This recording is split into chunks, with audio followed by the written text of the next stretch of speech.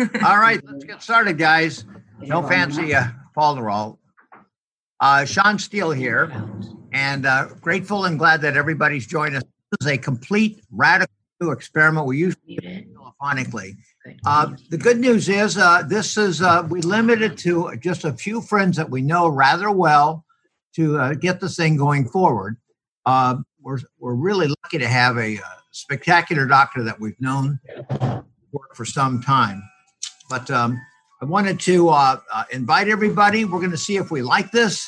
We've got Dennis Beaver with us today. He's been writing formidable articles, pro chiropractic. He's a lawyer in Bakersfield, but he writes pieces about what we're doing, and he gets it published in Kiplinger and numerous newspapers all over the country with a very strong pro chiropractic understanding. So today I've asked Dr. Ali Najafi to join us. Now, don't let his looks betray him.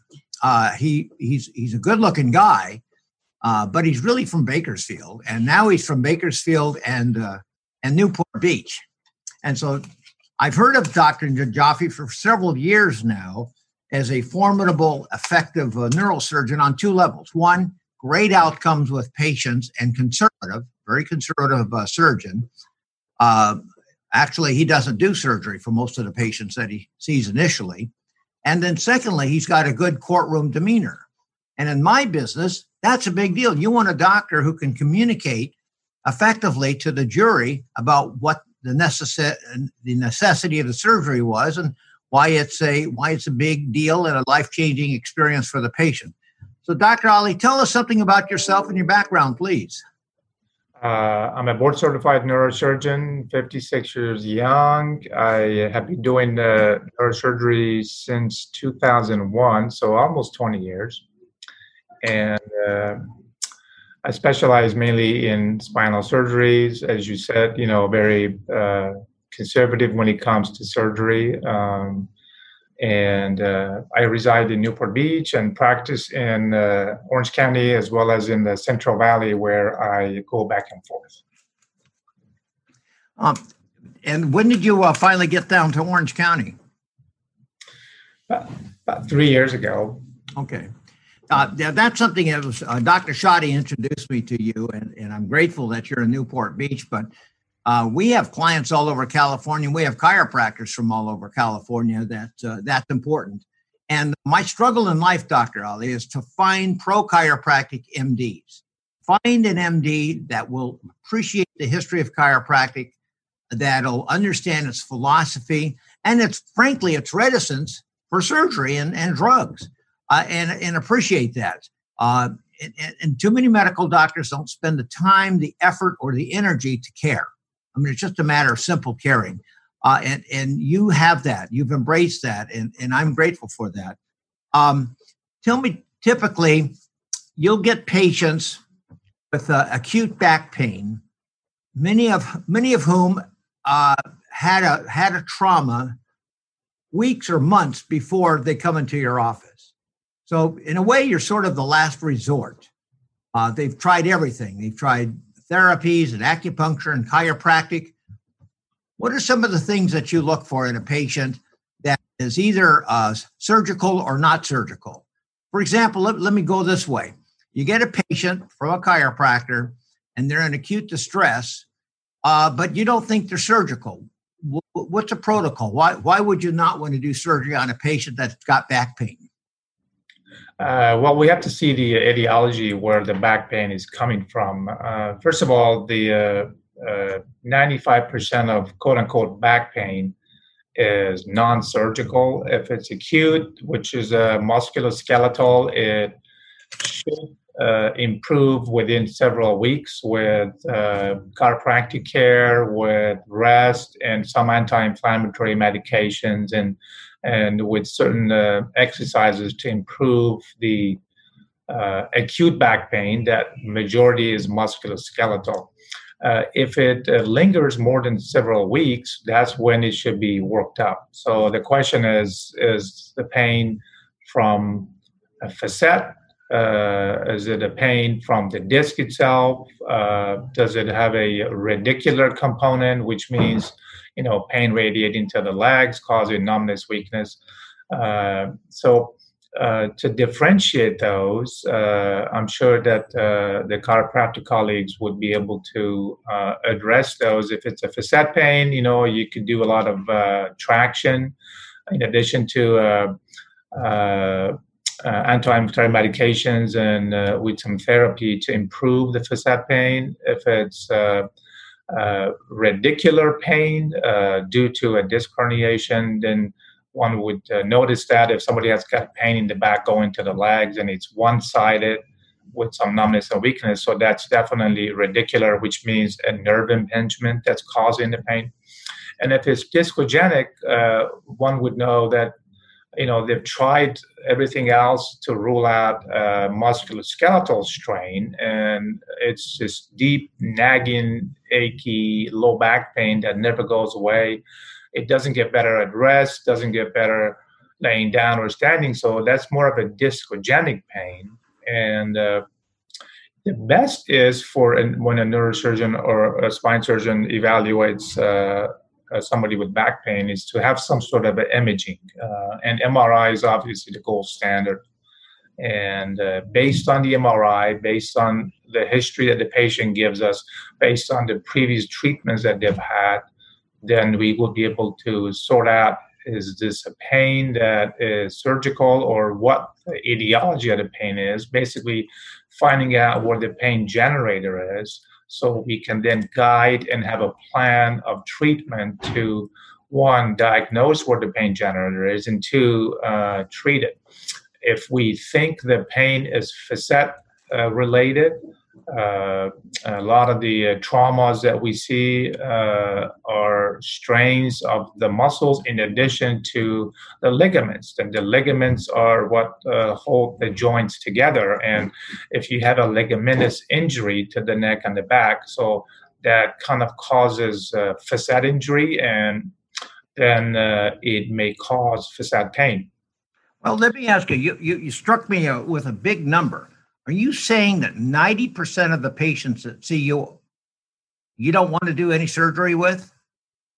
Well, as far as the quote unquote back pain itself, it's actually the second cause of office visits besides the common cold. And 80% of the population, by the time they're 50 or 60 years old, they're going to have back pain. So it's very, very common. And so, and as I said, majority of them are musculoskeletal, 95%. The 5% that are not, then we have to see, is it from the facet, is it from a nerve impingement, or from the disc, or there's other etiologies, the infection and instability and scoliosis and so on. So out of that 5% that are non-musculoskeletal, then if their symptoms linger, and that's when one should want to get an MRI to see basically what the pain generator is. And when you get an MRI of somebody that are more than 50 years old, 90% of the time you're going to find multi-level discs that are degenerated. You're going to find facets that are worn out. Sometimes the alignment may be off. So the question becomes, again, what's the pain generator, and what a surgeon or pain management specialist can formulate to figure out the pain generator to treat it. And rarely these back pains per se are surgical. You know what? That's good news to me. I found relatively few neurosurgeons, orthopedists that I have a lot of confidence in. And so it's, when I put you up on the screen here with the chiropractors all over California, you come in, very, very well, good, strong reputation. If you got a patient that might be surgical, and they've suffered, it's turned chronic, it's been at least 3 months in trauma, generally, what's the length of time before you would actually do a surgery? It's a loaded question, but I've seen good doctors, good surgeons wait a long time, surprisingly to me, They want everything else. They want the patient to try every non-interventional procedure possible. What do you suggest to patients that come in there? They're in a lot of pain. They're open to having surgery, but you don't do it. And how do you explain it to them that they need to do other things first? Definitely. So the diagnosis is very important to figure out what the cause of the pain is. And that's a whole process that one goes through, especially initially evaluated and treated by chiropractors. And if it's musculoskeletal, then definitely that's something that they address. Even if it's facet disc related with a lot of traction, I've seen a lot of improvements. So by the time they get to me, they have failed those. So then based on the imaging and based on getting the examination and the history, then we determine what type of a pain is it. Is it a nerve pain? Is it a mechanical back pain? Is it discogenic? Is it due to the facet? And there are tools to diagnose those and treat those besides surgery. If we think the pain is due to a facet related pain, usually gets worse with extension, usually gets better with traction. If it's discogenic, it doesn't really matter in flexion and extension. It's just going to be constant. If it's radicular, which means a nerve impingement, it clearly has radicular components, quote unquote sciatica that everybody's talking about, with some numbness, weakness, or some pain going down to the legs. And so depending on what the pain generator is, then we foresee a plan. If it's a facet pain, first thing we do is we do what's called a facet injection. There's facet rhizotomies, there's facet blocks that we perform to see whether that would improve patients' symptoms. And if they do so, then there's other measures to improve the facet pain for a longer period of time.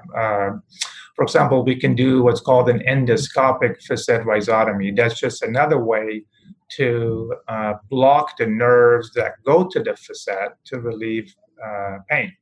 How extensive of a surgery is that procedure? It's actually a very minimally invasive operation.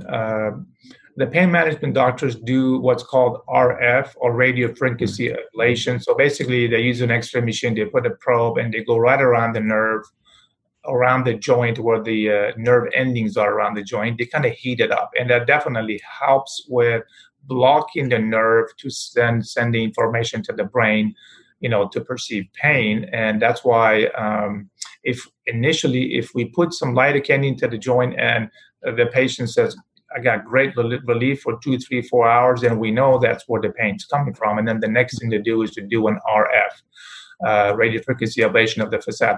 And another procedure is a minimally invasive surgery. It would be an endoscopic procedure where we go around the joint, we find the nerve, and we literally block it. And that operation improves back pain for a longer period of time. RF procedures is it still temporary? Is it considered a temporary measure, most of the outcomes, or some long-term value?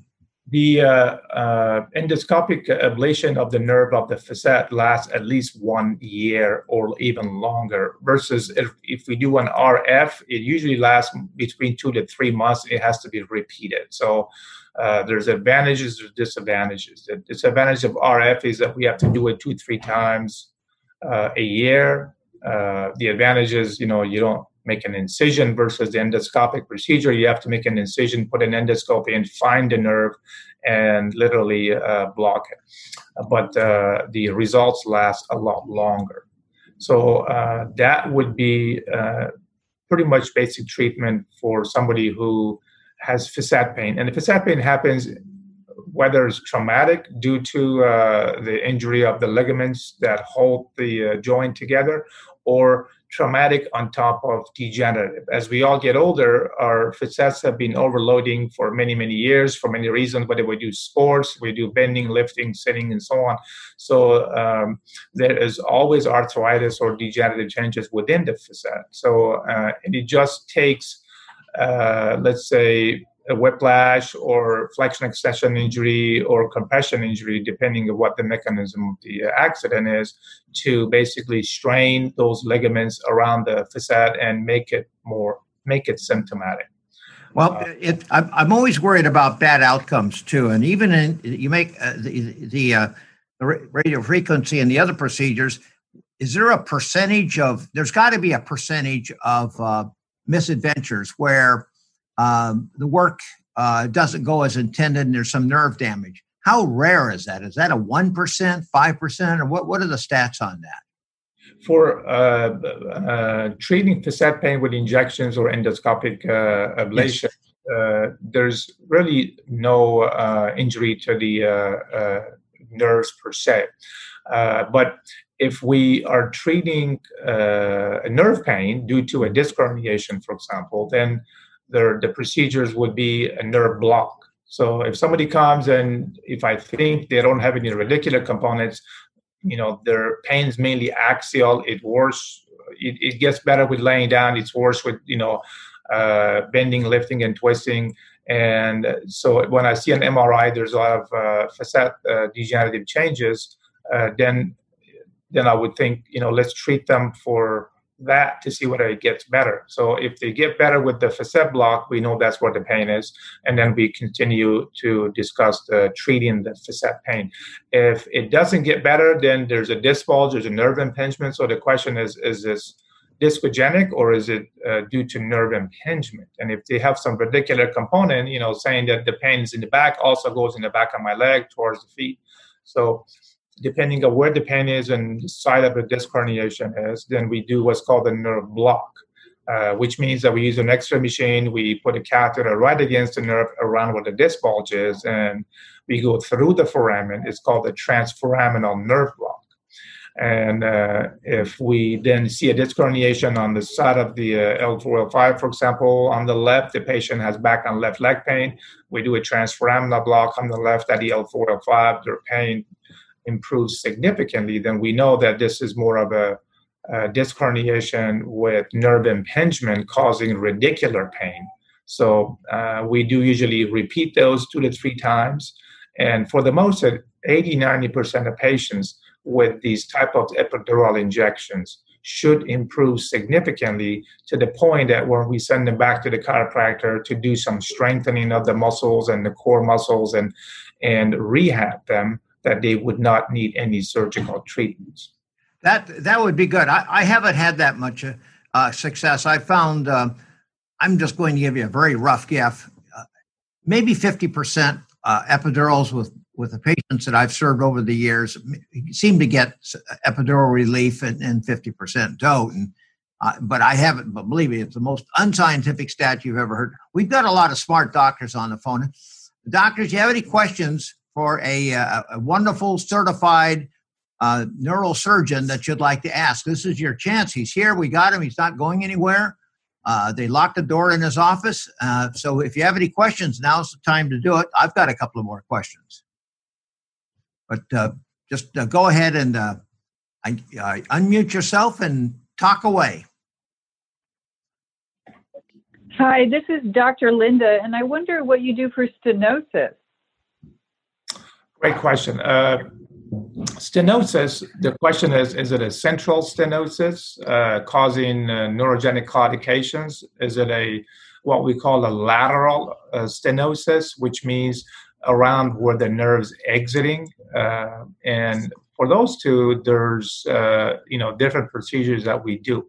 If it's particularly lateral recess stenosis, and that's usually due to the combination of ligamentous overgrowth, osteophytes, facet overgrowth, in addition to a disc bulge or herniation. So for that, the procedure would be just what we call a laminotomy or facetectomy and foraminotomy.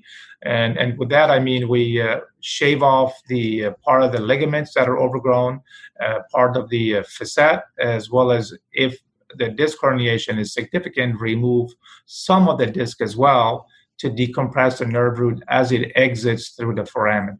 If it's a central stenosis, then patients may or may not have any back pain, but their symptoms get better with, leaning forward. They say, oh, I go to the grocery store, I hold the grocery cart, my pain goes away. I stand up, I go back a little bit in extension, I get pain going down my legs or get achiness, and I can't walk for long periods of time. So for that, there are less invasive procedures that we do. One of them would be, for example, interspinous devices that we put in that kind of causes local flexion, if you will, between the two spinous processes. We put this device, and then we expand it. So it literally puts that segment in flexion, where it opens up the spinal canal, and all the infolding of the ligaments that are going into the spinal canal are then removed, and partially it's flexed, and then that causes relief of the neurogenic claudications. And sometimes we put those devices between the spinous process in addition to shave off some ligament. Sometimes we put that device without doing so. Either way, it should give the patients with mild to moderate central or foraminal stenosis relief for at least 2 to 3 years. So that's a very least invasive procedure that we do. Literally takes 15 minutes as an outpatient. If there's severe stenosis due to ligamentous and facet hypertrophy, then obviously laminectomy or laminotomy, with or without discectomy, is something that we offer as surgeons, should relieve their radiculopathy. Doctor, I've got. We've only got 8 more minutes, and got a bunch of questions we're getting from other doctors that are using the chat room. One is the differentiation between a microdiscectomy and a fusion, A, in terms of intrusiveness, and B, in terms of cost, and in terms of recovery. Oh, of course. So they're totally 2 different operations. I do both. And microdiscectomy is a good operation for just radicular symptoms. So if you have a fragment, if you have a particular disc protrusion that is against a nerve, and the patients have unilateral symptoms related to particular nerve that you have tested, either where you do nerve studies, EMG nerve conduction velocities, that shows that patient symptoms correlates with the level of the disc herniation. In addition to that, you've done some transforaminal injections, which partially improve the radicular symptoms, and the symptoms come back due to the size of the disc herniation. Then a microdiscectomy is definitely the surgery that should relieve symptoms. If somebody comes with diffuse disc bulge with just a lot of back pain without a radicular component, microdiscectomy is not the operation that would help them.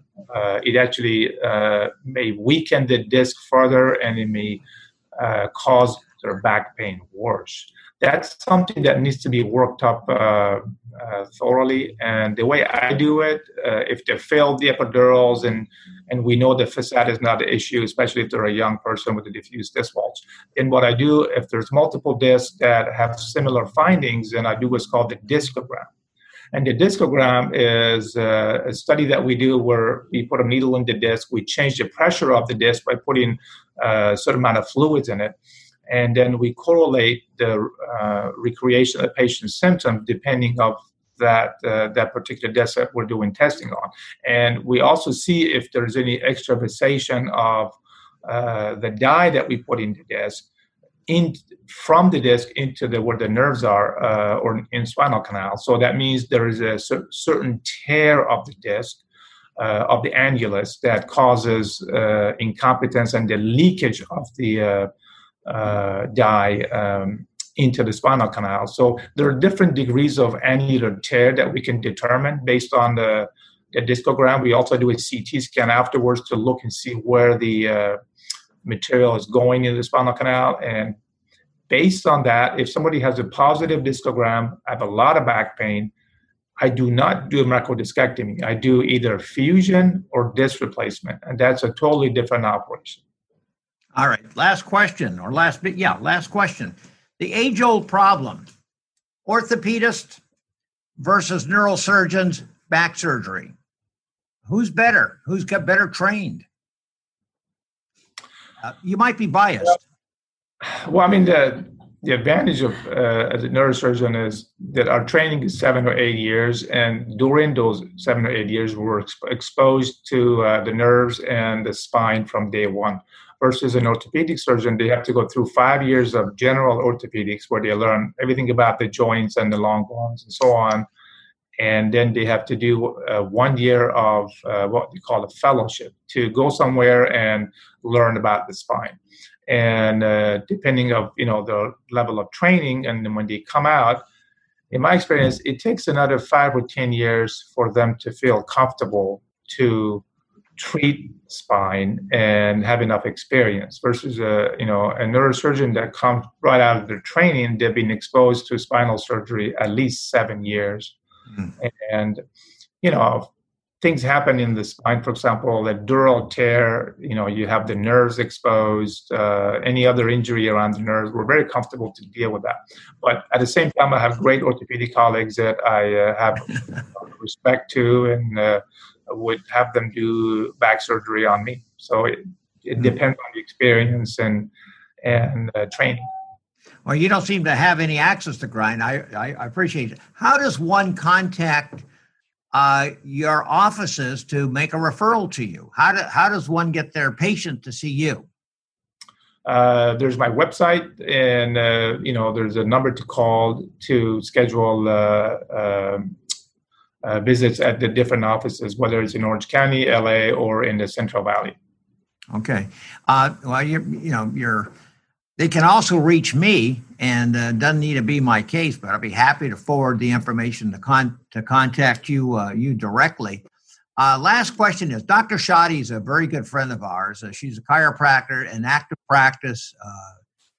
She's the one that made the introduction. Have you worked with chiropractors before you met Dr. Shadi? Yeah, of course. I have a lot of friends who are chiropractors. A lot of my referrals are from chiropractors, and we send the patients back to them after our initial evaluation. And even with an injection or two, when they're getting better, we then send them back to the chiropractor to further improve their core strengthening and make sure that their muscles are rehabbed. And, just everybody needs a baseline chiropractic treatment as we get older to prevent injury.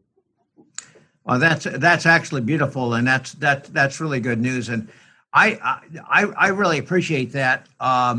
Given what's going on with technology and the radical improvements in medicine, can you give us one change that you anticipate for back pain in the future from a neurosurgical point of view? Is there some new device that we should be thinking about? Artificial discs are something that I have had a lot of experience with, especially in the cervical spine and some in the lumbar spine. They are better choice than a fusion, especially on young patients who don't have any facet disease or joint disease and want to retain motion. That's one thing. Other things that is coming in the pipeline, but not in the U.S., it's more in Europe, is repairing the disc itself, basically trying to strengthen the nucleus pulposus and the annulus via stem cells or other injectable materials to restore disc height.